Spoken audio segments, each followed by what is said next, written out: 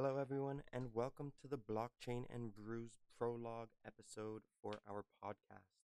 Blockchain and Brews is an educational series aimed at onboarding new users into the crypto and Web3 family.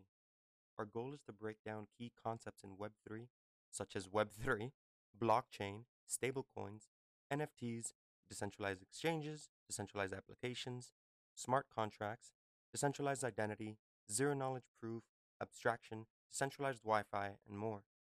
The content is educational and easily referenced, with the bottom line up front and a summary at the end. Welcome to Blockchain and Brews. The rest of this episode will quickly define some terms and end with a presentation I gave MBA students attempting to define blockchain. First, what is blockchain? Blockchain is a technology that allows us to determine unique digital ownership like never before.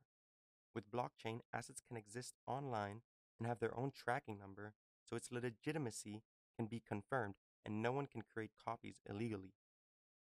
This technology is blockchain, and the result is decentralization. Since now blockchain can confirm online ownership and transactions, we no longer need to rely on centralized entities and humans to perform the validation. This will save us time and money. The blockchain manages the history and validity of transactions and its participants, allowing participants to keep full custody of their assets. The most common digital asset is a cryptocurrency.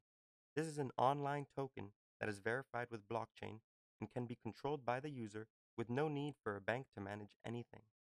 Cryptocurrencies can be transferred and validated instantly and will save the world an incredible amount of time and money, and ultimately fraud will be removed since human input, error, bias, or malevolence is completely removed. Before I get into a hyper-specific metaphor and explanation of blockchain, let me quickly define Web3.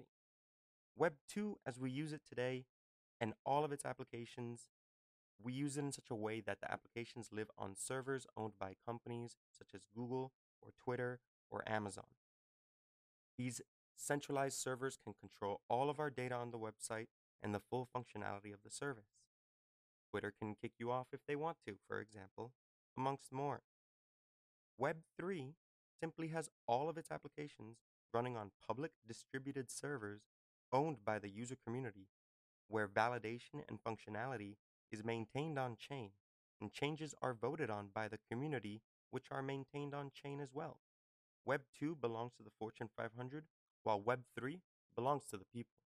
The organizations that vote on the functionality of applications on chain is known as the Decentralized Autonomous Organization, or DAO.